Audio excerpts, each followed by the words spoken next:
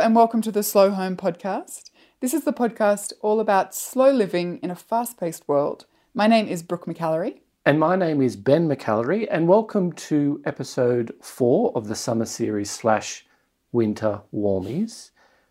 This one's a live recording that we recorded back in July. Was it July? I'm pretty sure it was July. July, yeah. Those, I'm not going to lie, like July, August, September were a bit of a blur. Totally. At a bookstore in Austin, Texas. Yes, at Book People. Book People, that's right. Yeah, with one of my favourites and like friend of the show, definitely friend of the show, Tsh Oxenreider. Yeah. So Tsh, like we've got quite a long storied history with the Oxenreiders, and it was really cool to actually sit down and meet, for you to meet Tsh and for me to meet Kyle and the kids. And after so many years of kind of having a relationship but never virtual relationships. Yeah.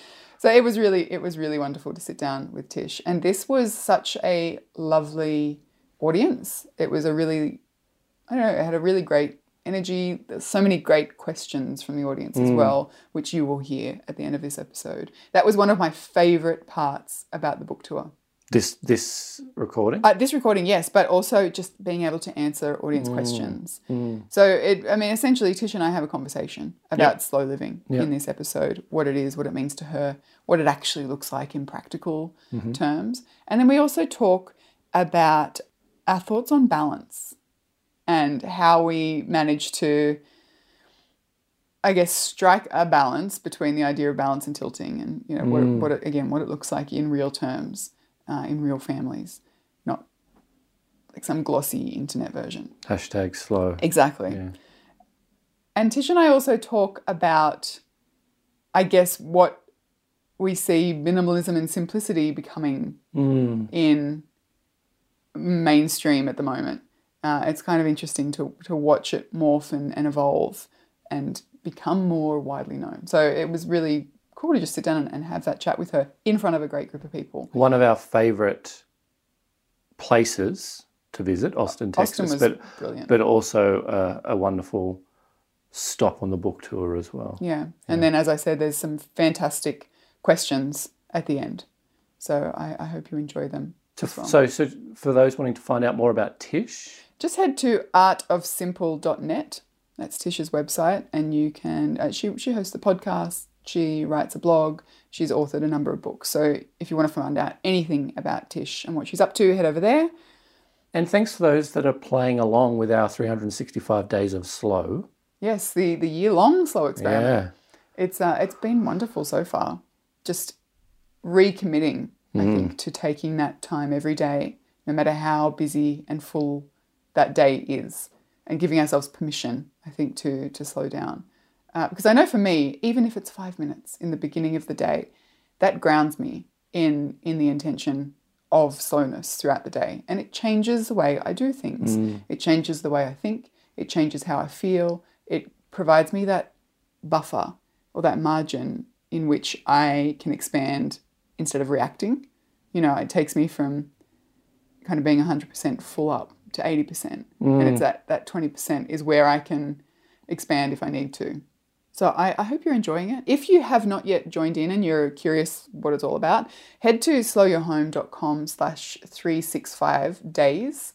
And there you're going to find some information about what it is, why it's simple, why it's important, and also a couple of downloads that might help you to make it part of your day. And you can join at any time. It doesn't have to be like a January to December thing. Yeah. Whenever you're listening to this, feel free to jump in. If you want to share stuff on Instagram, you can use the hashtag 365daysofslow. But otherwise, it's a private thing. Make it for you. Exactly. So in the meantime, enjoy my conversation with Tsh.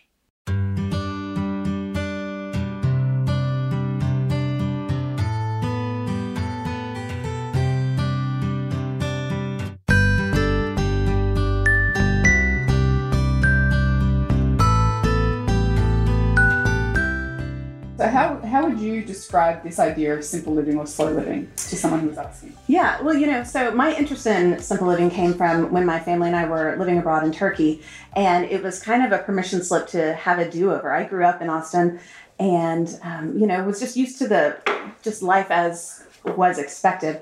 And so it was just a great chance to ask, before we bought anything, because we came with a blank slate, like, what do I actually want in my home? I didn't come with a lot of stuff. And so it was through that process that made me realize that it's easy, though, to swing the other pendulum and think that simple living looked like living with as few things as possible. Like, what can I get away with? What can I do without? And almost kind of be a martyr to that. And I kind of burned out on that too. I went too far the other way. And that's when I realized that simple living or slower living has nothing to do with a checklist or a laundry list of it has to look like this. You have to grow all your own food. You have to not have a car or, anything like that. To me, what it ultimately comes down to is living holistically with your life's purpose. And so if you reverse engineer that, it has to do with knowing what you're about and what you care about.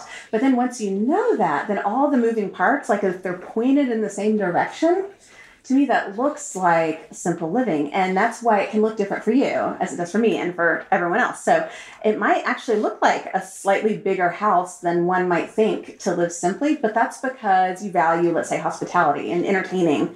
And so you want a particular space, or you want to be the home in your neighborhood where all the teens want to hang out, because that's a high value of yours.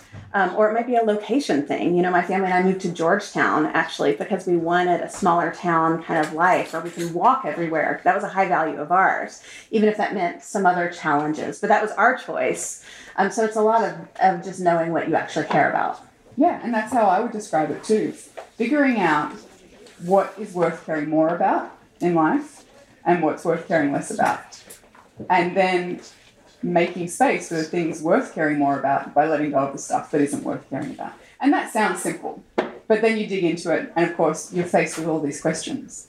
What do I care about? What do I actually value? What are my core reasons or priorities in life? And the way that I came to this whole idea of values and priorities was I was diagnosed with postnatal depression when our second baby was he was 6 weeks old. Previous to that, my life looked great on paper. We had a lovely house in the Blue Mountains out of Sydney that we were renovating. We had so much stuff that we'd never parked our car in the garage because it was full of boxes. I always get some nods of acknowledgement from that one.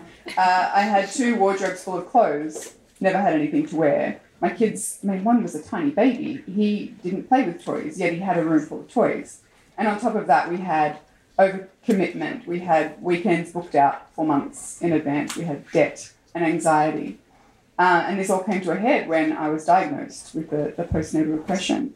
And as a part of that whole process, I was forced to slow down. My psychiatrist asked me one day, have you thought about doing less?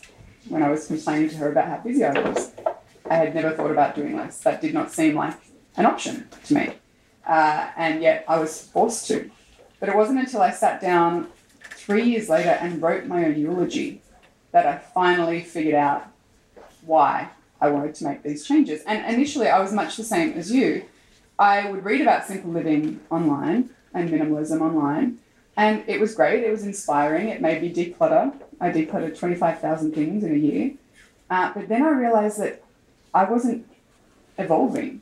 I just became, I kind of replaced one set of Joneses, Mr. and Mrs. Jones down the road, with another who had less stuff.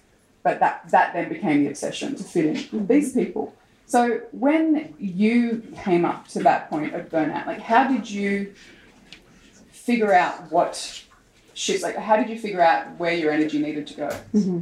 I love that you bring up the eulogy, because to me, it all comes down to some reverse engineering. If you think to what do I really want to care about at the end of my life, and then I look backwards and I say, I'm not going to say I am so proud that I had 5 t-shirts, or whatever, it's going to be so much more for me anyway about people, about relationships, and about experiences over things. And so to me, once I started thinking about what is actually the point, big picture, then I could start answering questions through a bit of a filter. And what was kind of cool about that is when I started thinking about reverse engineering, it also made me look backwards to my childhood and thinking about what did I actually care about in my childhood, because I think there's a lot of that we can look at and think about when we didn't have all these social expectations put on us. We just kind of lived life and we're just kind of ourselves. And so I thought about sort of those things that mattered to me. And so I thought about those sorts of questions. And then for me personally, I'm a writer. So I did a lot of journaling. I did a lot of self-reflecting, a lot of, I don't often know what I think until I write it. And so I started writing it, and then I started realizing, what I cared about. And then I used that as a rubric to start thinking through what mattered to me. So an example for me is travel. We place a high value on travel. For a school year a couple of years ago, we traveled around the world as a family. In fact, we stayed at Brooke's house in Sydney while she was in Canada. So that was great. So we, could house sit for her. And so that to me was a high priority. So that meant other things worked around that. So, that meant living in a much smaller house, because that way we didn't have to have a high mortgage or deal with other things. So we could channel more of our money through that. So to me, it all had to do with a lot of, using those things that I actually cared about as my filter.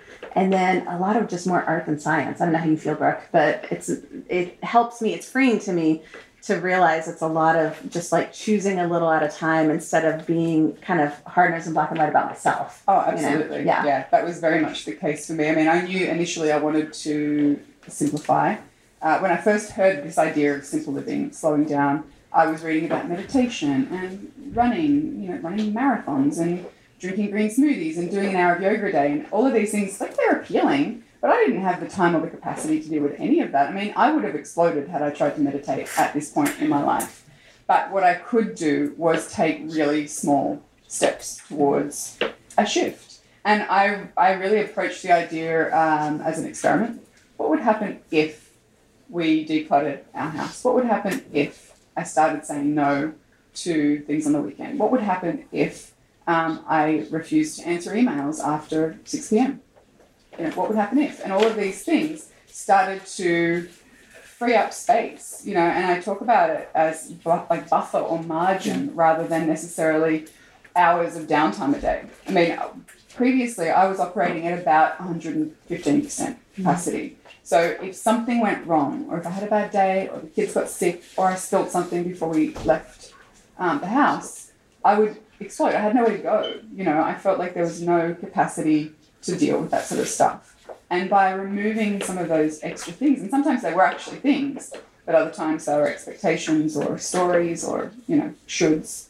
By removing them, I discovered that I had just a little bit of space in which to expand when things required it. And when I didn't require it, it was really nice to have that breathing room. Yeah.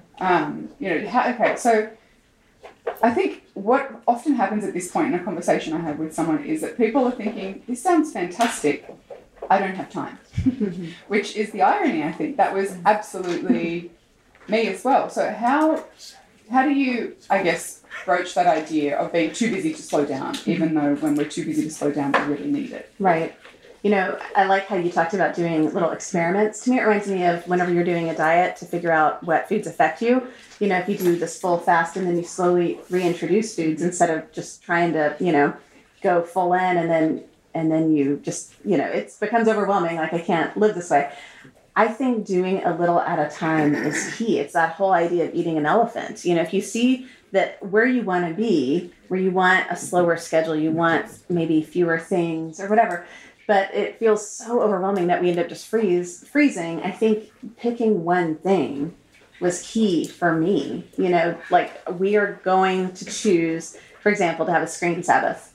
Like, one day a week, we're not going to turn on screens. We're going to try to live without devices, get around as, best we can without looking at our phones or our, whatevers, and just see how that goes and give ourselves permission to just say, like, either good for other people, not for me, or say, like, wow, there is really some benefit to this that is worth adding to our life. And then just making that a thing, and then a few weeks later or a month later, trying something else and seeing if we can add it. I think that's great. It's a lot about the grace in giving yourself, Absolutely. And also practicing these changes as well. I mean, when I first started trying to declutter, I looked at our 2-car garage in the backyard and I thought, I haven't touched any of this stuff for 2 years. It's in boxes. This is going to be so easy. I'm going to go out, declutter everything in that garage over the period of a weekend.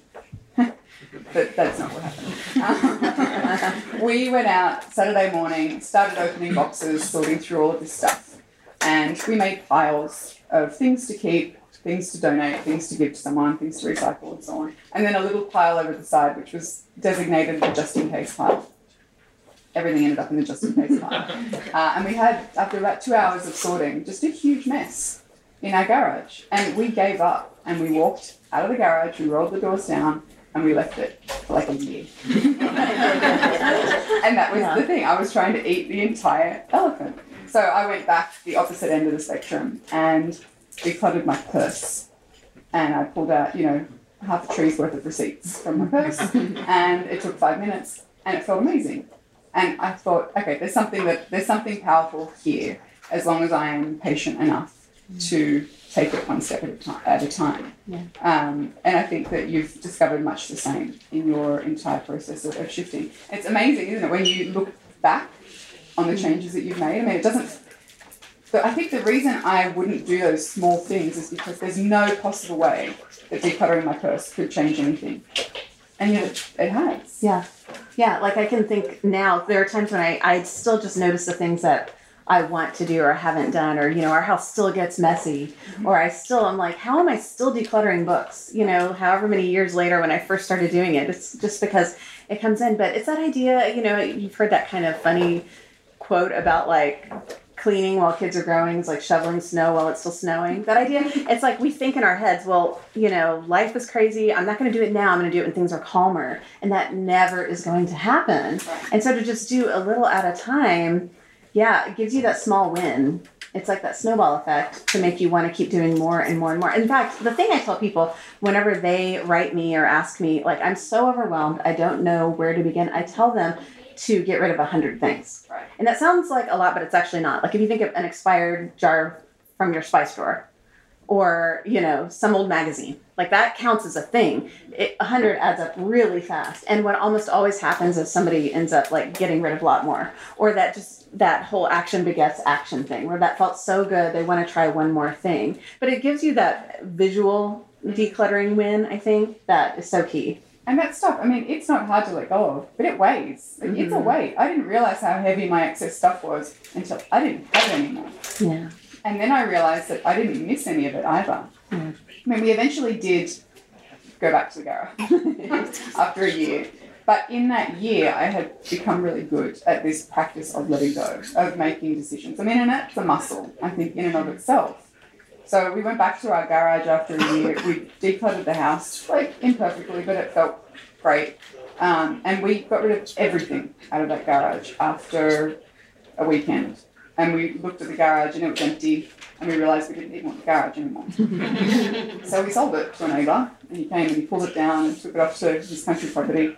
We ripped up the concrete slab and planted a huge veggie garden and put in a trampoline. And until we sold the house in January of this year, we had spent time in that space every single day. And I still have yet to find something that better symbolises what we stand to gain by letting go. Previously, it had been heaviness and guilt and, wasted money and obligation and all of these really negative emotions. And we replaced it with life and space and family and love, And that really is symbolic of figuring out what our why was, and that was where my eulogy came into it. I figured out what was important. I figured out what was the key priorities in life, and making decisions gradually every day to get you closer to that. Now, I want to ask you, though, there are times in life that are undoubtedly full and busy and fast-paced, regardless of how simple and slowly you try and live. So how do you combat that? How do you keep a lid on that? Yeah, I think that's a great thing to talk about because we can't control every variable in our life. Our kids' schools might not care if we don't want to, fill our calendars or whatever it is. Or just life is crazy. I think it's a lot of seeing the big picture. So for me, it's a lot of times looking at let's say, our calendar and saying, okay, this week might feel crazy, but that doesn't mean that's just like all is lost and this is how my life is now. It means the next week we say no with even more fervor. And, we say no to almost everything, kind of, so that we have that balance over a span of, a larger amount of time as opposed to a micro amount of time. It also means a lot of times, like you brought up expectations, and I think it's really good to think about. A lot of times we say yes to things without even asking what the expectation is. We've already give somebody that expectation of like, they are going to be really upset if I say no to this thing. Well, why do I think that? If I actually think back and realize maybe they won't care. A lot of times, most of the time they don't, so it's like that idea of answering for somebody else before I even give them the freedom to, be okay with my choices. I think it's really key to remember that people aren't thinking about us nearly as much as we think they are, in a good way, in all the right ways, And so it's kind of nice that our lives are they matter and they're big, but they're also small. Yes. And in the big scheme of things, it's okay to say no to these things that we think are huge, Exactly, and there's this urgency versus importance kind of, tension as well. I think we've mistaken urgent, which is often other people's priorities, other people's requirements, for important. They're not necessarily the same thing. Email's a great example of that. I mean, this whole inbox zero thing.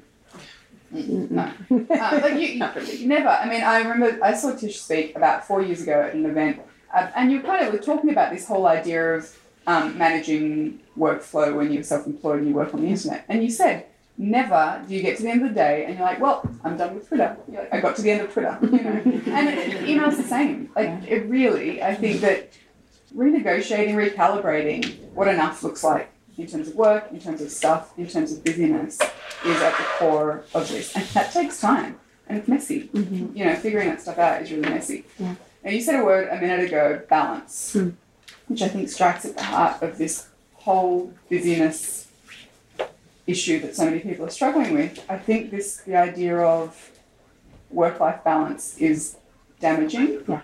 In the way that it's sold now. What do you think about it? Right. It's this idea of, I almost picture this, when you think of something balanced, it means like all the sides are exactly the same and weigh the same.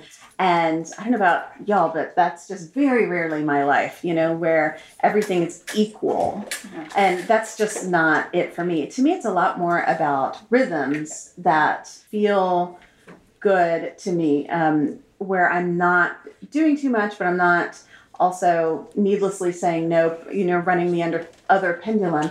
It's also backing up and looking at the bigger span of life. Instead of thinking about today needs to be perfectly balanced, it's a little bit more of the week or the month or even like this particular season of my kid's school or whatever it is, backing up. So, if my kid is in a particular sport, it might feel busier during that sport season, but that means for the next 6 weeks after that or 2 months after, we are hardly doing anything. And so it's a lot more of that balance, big picture, way more than zooming in on the day. Absolutely. I kind of liken it to a one-legged stool. You could potentially balance on it, but you're not having any fun. All of your energy is going into staying upright. Yeah. And I think work-life balance is much the same. I don't have a single day where I'm like, nailed it, everything, I don't have a week where I feel like I've done that, but 6 months. I mean, and I feel like it's just that consistent practice of checking in with your priorities, maybe every change of season or once a year or whatever works for you, and gut checking, what are my priorities? What are the most important things to me? How do I feel like I'm doing across the past 6 months or 3 months? And when you get that pang in the gut, we all know when we're not giving things enough energy. And it doesn't have to be today, but maybe over this next month. How can I spend more time with my parents? How can I turn up for my kids? How can I look after my own mental health? Whatever it may be.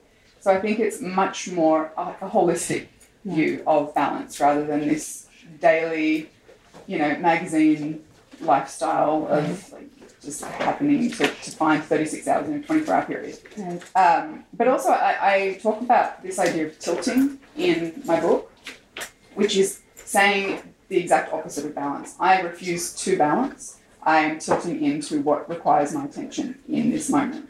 And that tilt changes dozens of times a day, but when I'm with my kids, I'm with them. I'm not trying to answer emails. I'm trying not to think about what's happening next. I'm trying not to think about work or whatever issue I may be struggling with. I'm with them. And they can tell. They know. I think our kids know when we dial it in. I know when I dial it in. So I think there's something really important with presence, and really showing up for what we're doing. Thing to say. Well, one thing I was going to say, back to that whole, I love the tilting concept, is that something I added to my rhythm about a year ago is this idea called a think day. I made it up. Where I decided it was basically my permission slip to not do anything but think that day. And it tends to be needed whenever I have a lot going on. And so it feels so natural, where it's like, no, I need a day to get a lot done. But what I do instead is I purposely put nothing on my agenda, and instead I give myself permission. And sometimes when I say a day, it might be an afternoon. Like if I have a lot going on, for the first time ever, actually, I did a think weekend a few months ago, and that was amazing. Like I worked it out with my family, and I went away for the weekend, and I just had a quiet. And that's when I most often can zoom out and see how my life is doing, and where I can ask some questions about the past 90 days, how I am in the present, and what would I like to see happen in the next upcoming 90 days. And it gives myself permission to get away from the noise and get away from the expectations, the feeling I get from other people maybe, or I'm thinking I'm getting from other people. It's a perspective recalibration, and that's been really helpful. So that's the thing. Yeah. Right. So, I think that's the interesting thing about this idea of slow living. People say, how can not answering email overnight, or how can decluttering change your life so significantly? That's how. Because there are so many things that I am now aware of in my family, in myself, in the world, that I just did not have the time or the capacity or the energy to notice before. And really, I think it's in the art of noticing. And creating space every day, even if it's 5 minutes, to spend in the noticing. That's mindfulness as well. Mindfulness is such a buzzword still, but it's powerful for that reason. It doesn't have to be meditation. It doesn't have to be a cute colouring book. It doesn't have to be anything in particular other than noticing and choosing to spend time in the noticing. Because that's where everything changes. For me, that's where my relationships have changed. That's where my work has changed. That's where the way that I live in my community and, on the planet has changed. And it's why I've come to believe, honestly, that creating a little space and a little slowness for each of us has the power to make huge shifts, but only if we do it slowly. I think that's the irony. I discovered slow living and I wanted it done yesterday. It doesn't work like that, it doesn't work like that. So, I guess before we go out for questions, what are some of the ways that it has changed for you? What awareness, what realization, what moments has it brought to you? Whenever you brought up mindfulness, it reminded me of this thing I started adding to my journaling practice. I try to journal every day, and that's keeping a gratitude list. And that resets everything, because a lot of that panic, frantic-y feeling I get is because I am not aware of how much goodness I already have in my life, and feeling like there's something missing. Like I'm either, there's people that have gotten something that I don't quite have yet, or whatever it is. But to make this practice of writing down at least 1 up to 3 every day, just 3 things I'm thankful for. And that sounds that sounds childlike almost. But if you can zero in and get really specific, and it can even be silly things, nothing important, this great show that I am really into right now, or some ingredient in my dinner or whatever, but it's the noticing that really gives me the perspective I need, to where it just kind of quells those yearnings and desires for more, and to overcommit, because I realize what I've already got is pretty great. I just want to keep it that way, and, keep that protection of goodness in my life. Yeah, and I think it's the gratitude, the noticing is so incredibly powerful. And it stops us from slipping into, or maybe brings us back from, discontentment. That feeling of not quite enough. I haven't done enough. My clothes aren't fashionable enough. My house isn't tidy enough. It's all of these things where that's fear, and that's where we feel like we're lacking. And that's when we go out and think, okay, well, how can I fill this gap? What can I buy? What can I do? What can I say yes to? What is it that I can add to my life to fill that hole of discontentment? usually it's taking stuff away. You know, and I don't mean necessarily stuff, it might be, but it's also just giving yourself the space and time for 5 minutes a day, 2 minutes a day, you know, just some time where you can sit in that noticing and that perspective and that enoughness. So, I mean, I'm curious, do you guys have any questions that you would like to ask? Hi. Yes, ma'am. I am pretty sure I read this book in your resource back, Chasing Slow by Aaron Lechner. Mm-hmm. Right. I read it a few years ago, and I started to try and follow that way of life, and I had a series of mental health issues, and that got blown out of the water. And now I'm back to a point where I'm ready to do this. In fact, I've been cleaning out my apartment the last few weeks. And tomorrow I'm going to start organizing what's left that I really need to keep. And that is causing the most anxiety. Right. Because I don't know where to put things. Right.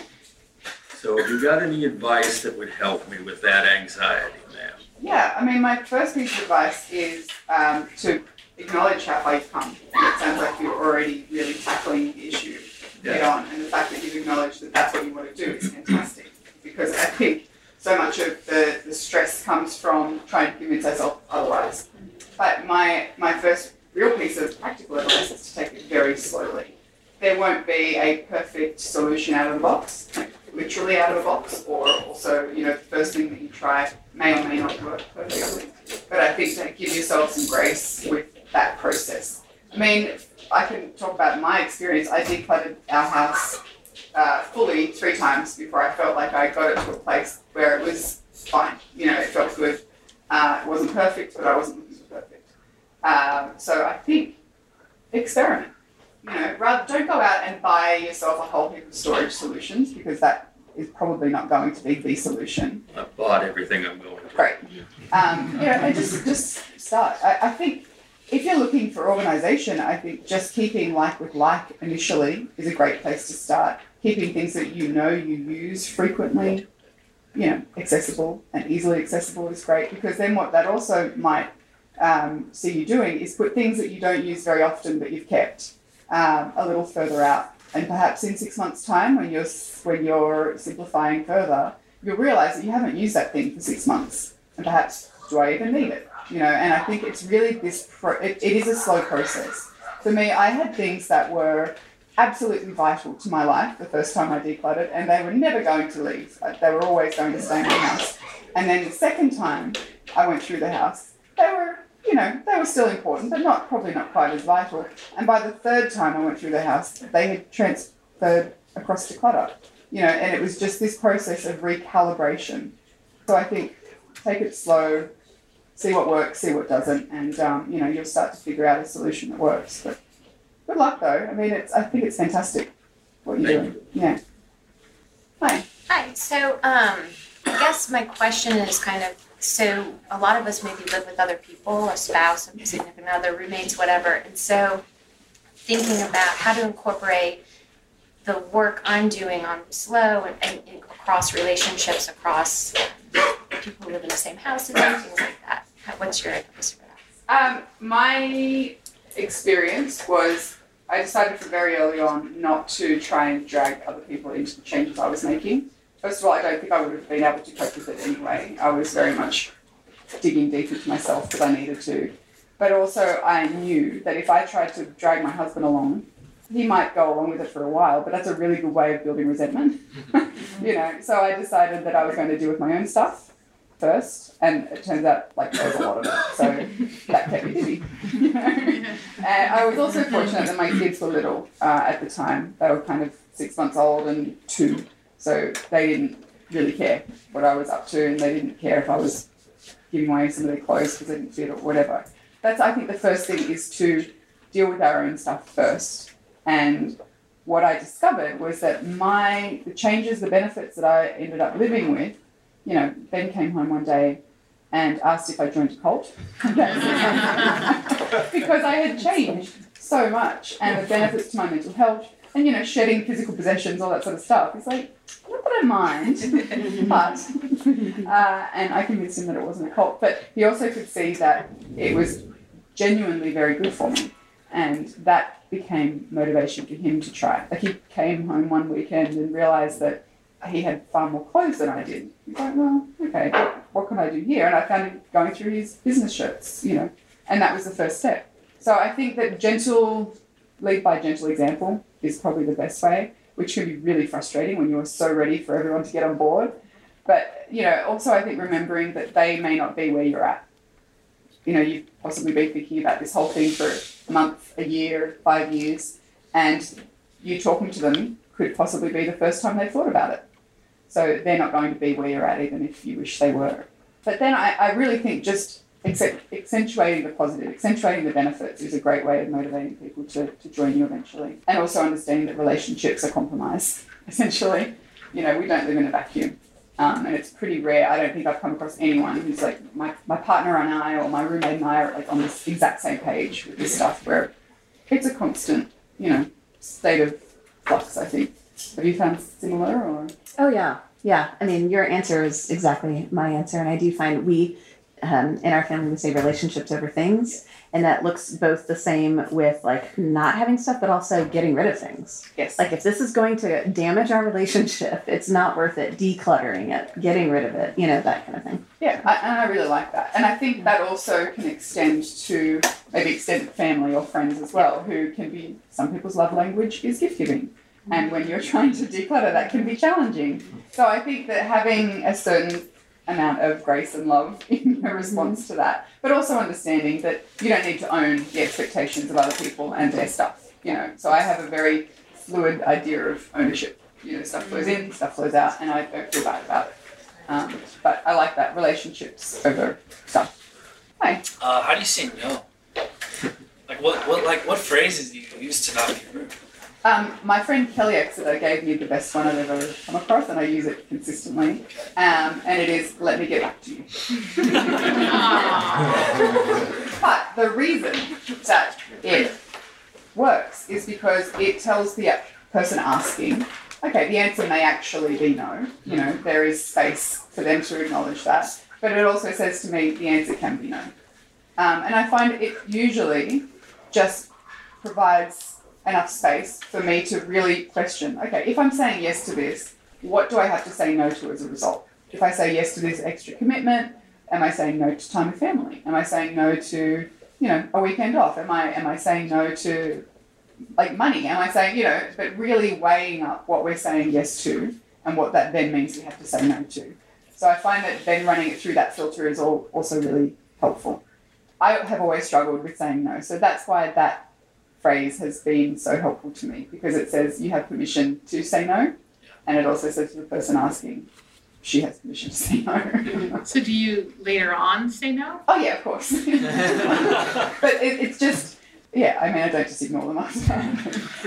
It just gives me that space. And I do get back to them. I mean, whether it's a phone call or an email or in person, I can say, I've thought about it and I just don't have the capacity. Or I would love to say yes to this, but I can't until June. You know, and it really gives me, and I'm in a period of doing that a lot at the moment. I'm on book tour for 4 months. So I'm getting a lot of requests for things and people wanting to do stuff. And like, totally, email me in November. And often I find that some of those requests fall by the wayside, some don't, but then I have the capacity to come back to them when I have the capacity. Yeah. So you talk about a lot of grace, which is beautiful. But looking back, what would you have done differently if you could change one thing in this process? That's a really good question. I would have been kinder to myself. I really spent a lot of time beating myself up about not doing it right or not doing it perfectly or it not looking like the Instagram version of slow living, you know. That's not real life, you know, but I took a long time to convince myself of that. I felt like, and I would tell people and I would believe it when I would say, be kind to yourself, you know, that's not real life, stop comparing yourself, life is messier than that, so stop thinking that is what it should look like. But then to myself, I would say, no, you need to do better, you need to live. So, and I think that has got a lot to do with my own mental health issues from being a teenager, you know, all the way through to being well older than a teenager. And it was that I had to learn how to be kind. So that was actually, you know, another version of giving grace. But yeah, I think that was it. And probably, you know, just let go of what other people think a lot more. Because I discovered with the stuff that I had kept and the things that I was surrounding myself with and the reasons that I was doing things or buying things or keeping things was so much to do with what other people thought of success, of a life well lived, of busyness, all of these things. And it turns out that I don't care. You know, I really don't anymore. And not that I don't care about other people, but I don't care about other people's perceptions of things that aren't priorities of mine, outward signs of success or status. It just doesn't interest me. So it was so nice to let go of that. Truly. Yeah. Felt like like a weight was lifted off my shoulders. Hey. So I'm a student, and I get frustrated when I'm trying to make changes because I feel like my whole life is just kind of like preparing for what's going to happen after college. Right. And I guess, like, do you have any advice specifically for someone in college, or do you know anyone who's talking about slow living whenever you're really young? Because I have trouble, like, I get jealous a lot, like, whenever I'm listening to your podcast. I'm like, wow, one day I would love to have a garden. That would, like, really help me out. And that's not going to happen for me. And a lot of the talk about, like, just stuff that isn't part of my life and won't be for a long time. I kind of, like, just plan my future life instead of doing something. That's a really great question. Ben and I have spoken about it a number of times on the podcast, but just in sort of, if we've got a Q&A episode and people would ask us what would our advice have been to ourselves however many years ago. 5 years ago. And first of all, I honestly want to say how fantastic it is that you are engaged with that, because I was such a moron in university. I had no inkling of the world or perspective on any of it. I really wasn't. I was just reactive, you know, and I just was existing. So honestly, hats off to you for even being there. Truly, I think it's fantastic, and it makes me feel really excited about the future, honestly. But I think, do you know if anyone who is younger who is talking specifically about these ideas? Oh, I'm sure. I see them all the time on Twitter and Instagram, but I can't even remember their names. I know for me personally, something that's helpful is this idea of collecting experiences and not collecting things. You know, you're at an age, like I look back to my college years, I went to UT, where I feel like you have the most amount of freedom with the least amount of responsibility. And so you've got just this wide open time. I'm not saying everything's great or you're not busy. I get the commitments to experiment, you know, to try a lot of things, to talk to a lot of different people, to have the time to, you know, sit down and ask somebody to mentor you, or to, you know, or just to see what it was like and to be a certain type of person or live a certain way, and start collecting those things and gleaning wisdom from those. Another one that's I really encourage, that might be a little bit of a tangential point, but this idea of travel. I think if there's any way when you have this amount of freedom to do that, because of how much you can learn about kind of the big picture of how so many people around the world live, especially compared to the U.S., where we just collect stuff and we live in huge houses and we don't walk everywhere. And so if you have any way to do that and then learn from that to me is a huge part of what you can do. It's a lot of, like, instead of planning your future life, ask, what does it look translated like now? Like, if you don't have a backyard garden, what's some other form of slowing down and simplifying that maybe some of us that have children in school can't do? Mm-hmm. You know, think of the flip side of that coin. Like, what can I do instead? I don't know.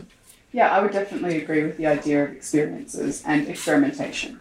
I mean, it is an amazing time to do that and to broaden the people you talk to. There's one book that, she doesn't specifically talk about it as a uni student or anything like that, but Annie Razor Rowland, who I spoke with on the podcast. She's on my show too. Yeah. So she has written a book called The Art of Frugal Hedonism, and it's beautiful. It's just, I love her philosophy. I love her as a person. She is able to make experiences of joy and pleasure out of very little, and it's got nothing to do with anything other than the present moment. So if you haven't come across her, I would definitely recommend her book for a good place to begin. I mean, she's older, she's not a student anymore, but she's probably my age-ish, but she still has been able to create this freedom that is anything but, like, it's not future focused, it's today focused, and it's really lovely. But also I think cast your net kind of far and wide and find things that inspire you or make you passionate or make you excited or curious or nervous, and see where that takes you. Because I think that it's really interesting, you know, the grass always feels greener, you know, and the perspective is from someone who maybe has a mortgage or has a family or has a job that keeps them really, you know, tied down. They're like, I would love for that to be my life. And then, you know, but you see things like on the other side that are similarly appealing. So I think use it as an opportunity to just start looking around what sparks interest in you, what feels like it might be in alignment with values of yours, and see. I certainly had no idea what my values were when I was younger. And it was travel, actually, that really brought me to a sense of who I am. It took me a long time to figure it out after that, but I still look back at that. When I graduated, I travelled for a year, and that was probably one of the biggest things that I've done. May I also suggest to the young lady, there are a number of community gardens in this city. That's a great With suggestion. very small lots, require a great deal of time Yeah, I think and effort. There's one right up the street here, as a matter of fact, right behind the book people here.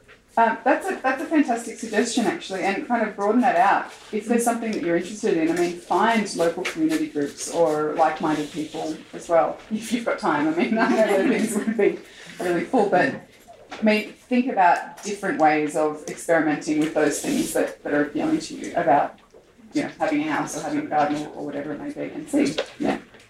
Any more questions? Were there things that you struggled with bridging the gap between daydreaming that you wanted to do it and actually putting it into action? Yes. And because sometimes I feel like I'm so close on so many. There's tons of stuff that I've obviously daydreamed it. Now I'm living it, and so it feels great to be in that space. But there's also so many things that I feel like are just there, and I'm like, how many more books do I need to read to inspire myself to actually do it? Like, because I get into it, it's like every podcast and every book, and I'm in it, but I'm still just reading the book in some ways and some things. And there's a fine line, isn't there, between gathering inspiration and motivation and then not doing anything with it, you know. And I wrote in the book, reading books, listening to podcasts is great motivation, it lights a fire under us. But if we don't do anything and we just sit there, then we still haven't achieved anything and we probably burnt a hole in our pants, you know. And that's I was much the same for quite a long time. I spent a lot of time gathering inspiration and motivation and how-tos, and the bookmarks and tabs open on my browser were overwhelming, but it took a while to do something with it. And I think that there's nothing wrong with that in and of itself, but commit to making one small change. Tiny, like, you think of the smallest change you could possibly make in whatever area that you're looking to simplify and cut it in half. And like so small, it feels silly to not do it. Yeah, and that's some days when I was decluttering, I am so motivated. I desperately want all of this stuff out of my house, but I just can't do it. I'm overwhelmed. So, okay, go and get one thing out of the kitchen and throw it in the bin. Like one dried up pen, one empty shampoo bottle, just something. And almost always what happened was I would grab another 5 things, or I would feel the shift in energy from one of stagnation to one of doing. And that was often all I needed. But even if you only do the one thing, that's okay, because that's a step forward. But in terms of things that we have wanted to do for so long, and it took so long to get there, my husband going self-employed was probably the biggest one. I spoke to him maybe 4 years ago about this potential for him to be able to quit his corporate job and become a freelance consultant. And he just outright said that is never going to happen. And I could see the potential for it. But, I mean, it's his job, it's his career. I'm certainly not going to push it. And it was probably every 6 months, maybe every time we went away for a weekend or went for a drive, we would talk about it. And every 6 months, the resistance was slightly less. Until one point, he's like, maybe I can see how that would happen. And it was another year after that of those conversations. What would that look like? When's the perfect time? Oh yeah, there is no perfect time. And we sat down New Year's Day 2 years ago, and he said, okay, let's do it. And something that felt so momentous for so many years, this huge mountain that we were probably never going to get to the top of, the last bit felt effortless because there had been so much work happening, you know, behind the scenes between both of us, for him and for me and for, you know, the way we had structured things and all that sort of stuff. But there was ease to it where previously there was no ease, there was resistance all the way. So I think sometimes it just takes time. You know, we can see where we want to be, we can even potentially see the path, but sometimes it just takes more time, you know, recalibration. Yeah, I think that's probably the biggest one. But also saying yes to this book tour as well and the travel, that was a big one. Initially it was like, what a crazy idea that we'll never do. And it was a gradual, again, shift of possibility and potential. Yeah, so keep at it. Don't feel like you're never going together because there will be a moment where all of a sudden the thing that felt hard, there's ease there. It feels effortless because of all the work that you're doing now. Thank you. You're welcome. Lucky last. Anyone with a last question? I have one. If you have any advice on how to parent a child who attaches a lot of emotion to things. Yes. I have 4, but one especially will write the tooth fairy that she'd like to keep the dollar and the tooth because she wants to give them to her children one day.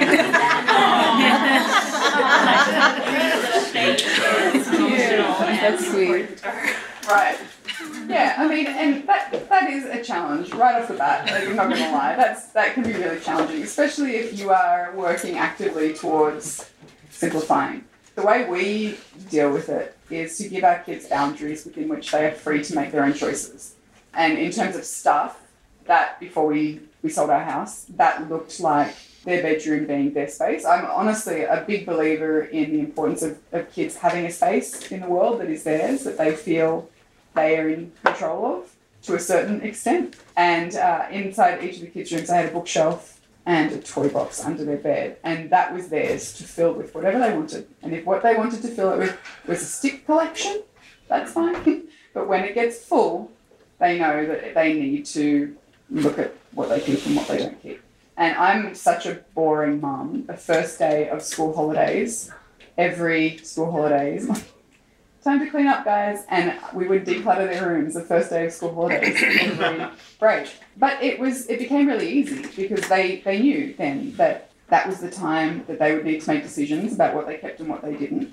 And the way that I made that a lot less scary for them was to give them 6 months. So anything they didn't want or anything they weren't sure about, I put in a box and I put that box away with the date written on top. And I said to the kids, if you want anything out of this box in the next 6 months, just ask and you can have it.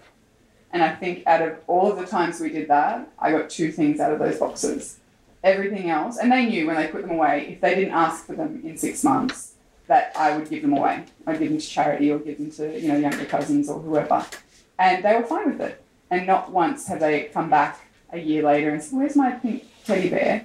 Because they were able to safely kind of let go of it. So I think giving them boundaries within which they are free to make certain choices is really helpful.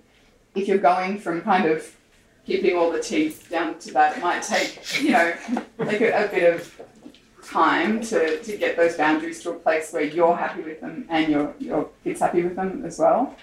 But that's something to work towards. And I think also just making the process of letting go of stuff not so scary is helpful. Because I think there is fear and emotion attached to, even with our little ones, attached to letting go. We're sentimental. A lot of people attach a memory or a person or a place to an item. And learning that that memory is not actually attached to the item is a lesson that a lot of adults struggle with. So I can understand why kids do. But that might be a good place to begin. And might I add that depending on what sequence of birth they're in, there might be a different a psychological development that they have to overcome and looking Right. at that component. Right, exactly. And I think I'm, again, a big believer in not pushing things if they feel like they're going to be damaging or hurtful as well. But yeah, I mean, and everyone's different as well. Everyone's development is different. The way people attach importance to stuff or not is different. There's not going to be necessarily one size fits all approach. But for me and my two kids, that tends to have worked. Well, thank you all so much for coming. I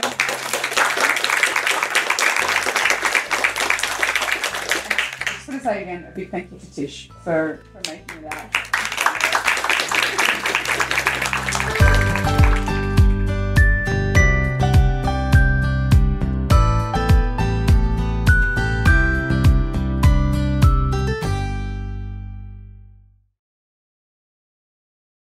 Who is that? Hi, podcast.